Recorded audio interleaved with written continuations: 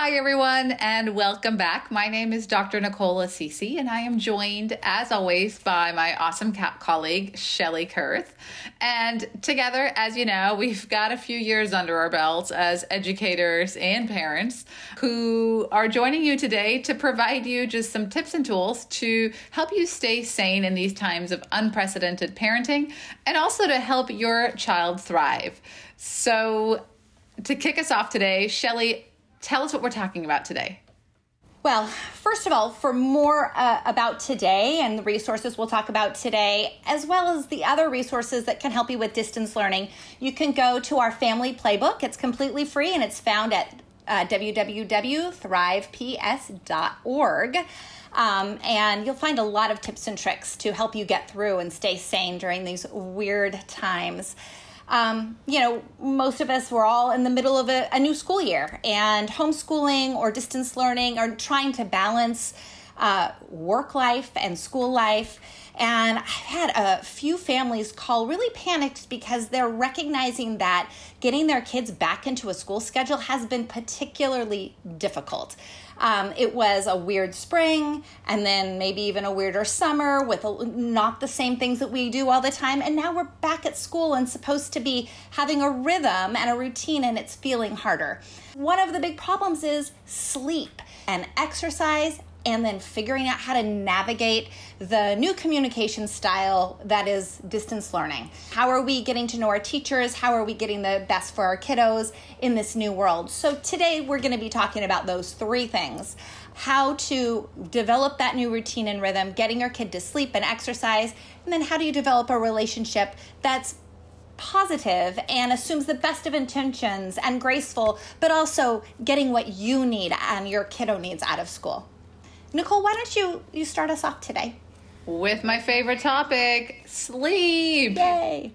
Now, my enthusiasm comes from not getting enough these days. You know, I have a toddler at home, but sleep is super important and hard to get into a rhythm of, especially when school looks so different.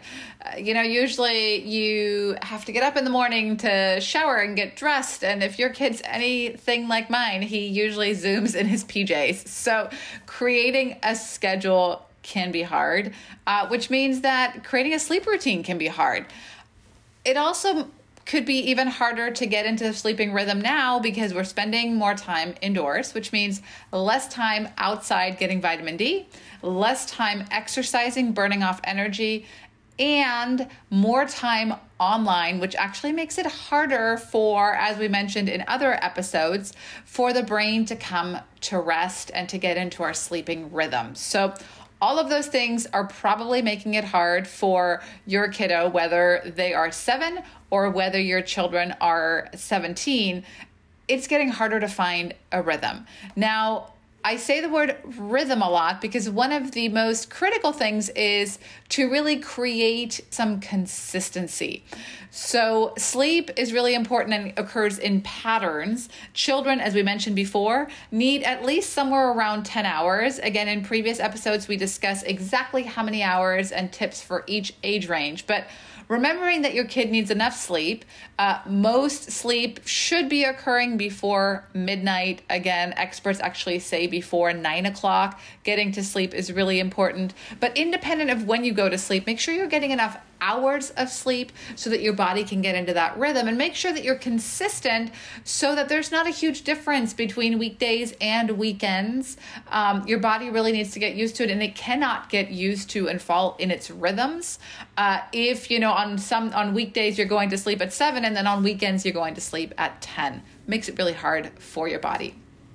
The other thing that's really important is eating and drinking well. Now, everybody knows that coffee before bed is not good. We also know that sugar before bed is not good, but most of us often forget that carbohydrates, so bread, pasta, all of those things turn into sugar. And if your kiddo is having a hard time falling asleep and you feel like they're kind of amped up as if they've had too much sugar, think about the carbs that they're putting into their body and look at your diet in that way. And last but not least, having a comfy, quiet and dark space is also super important. Now, when everybody's working from home and in the home, it might be time to invest in a white noise machine, or maybe even getting some blackout curtains to keep it dark. So even though we're heading into the winter months right now, those are always a good idea. My son, even though he's 7, still has a white noise machine and some darker shades just to make it a little bit easier. Hey, I'll take all the help I can get when it comes to sleep.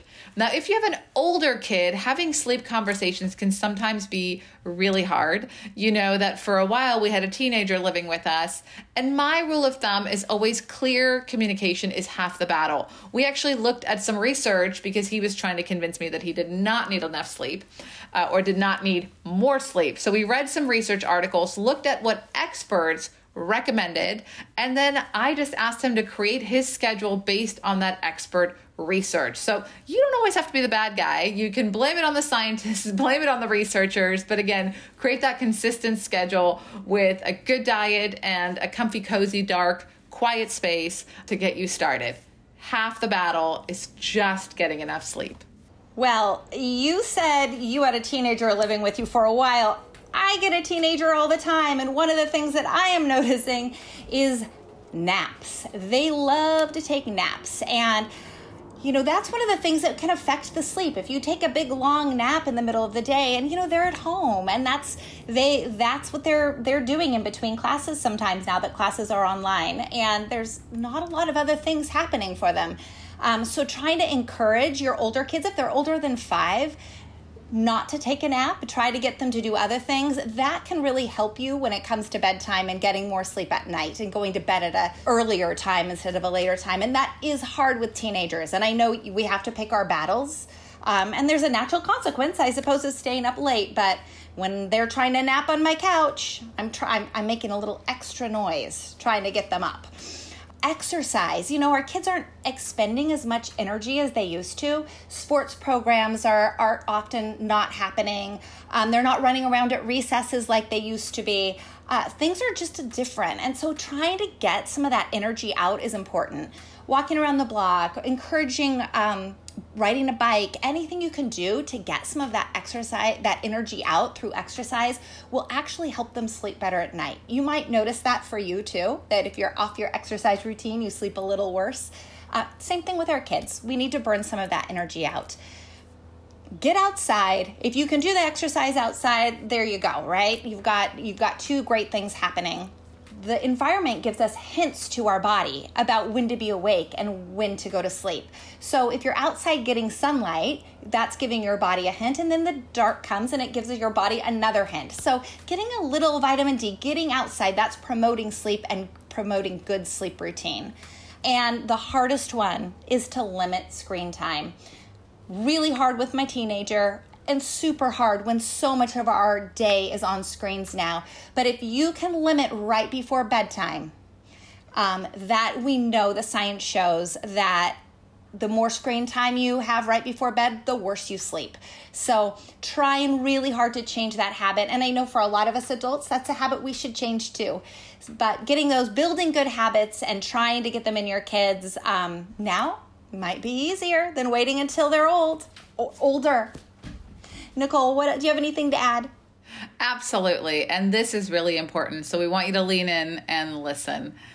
The single most important thing that you can do is give yourself some grace. Everybody's doing the best that they can. There's a lot going on. Many of us are juggling work and homeschooling, and maybe you're even doing your own master's program or graduate studies. You're trying to fit it all in. And it's hard. And sometimes it feels like you're in it all alone. So remember to take a breath, but also remember that when it comes to educating your child, you're actually not in this alone. And there are some amazing educators out there who you can lean on. So reach out to your child's teacher. Before you do, take a breath. They care about your kid. They're trying to do the best they can. this is just really darn hard for them as well. So reach out to them and ask if they have some tips. If there are some moments that might not be as critical as others, if there are assignments that they can skip or other assignments they might have for you to supplement. They see children and have for many, many years, and probably have some really great useful tips that are specific in particular to your child. So don't forget to reach out to them. Reach out with kindness and grace and lean on them. There is so much happening right now that we can't isolate ourselves. We have to stick together. We have to work through this to the best that we can. And your child's teacher is in this work because they care about education and want to do the best that they can. So work with them. Together, you have got this. We will make it through this. Check out the website for more tips and tools, thriveps.org. See you soon. Bye now.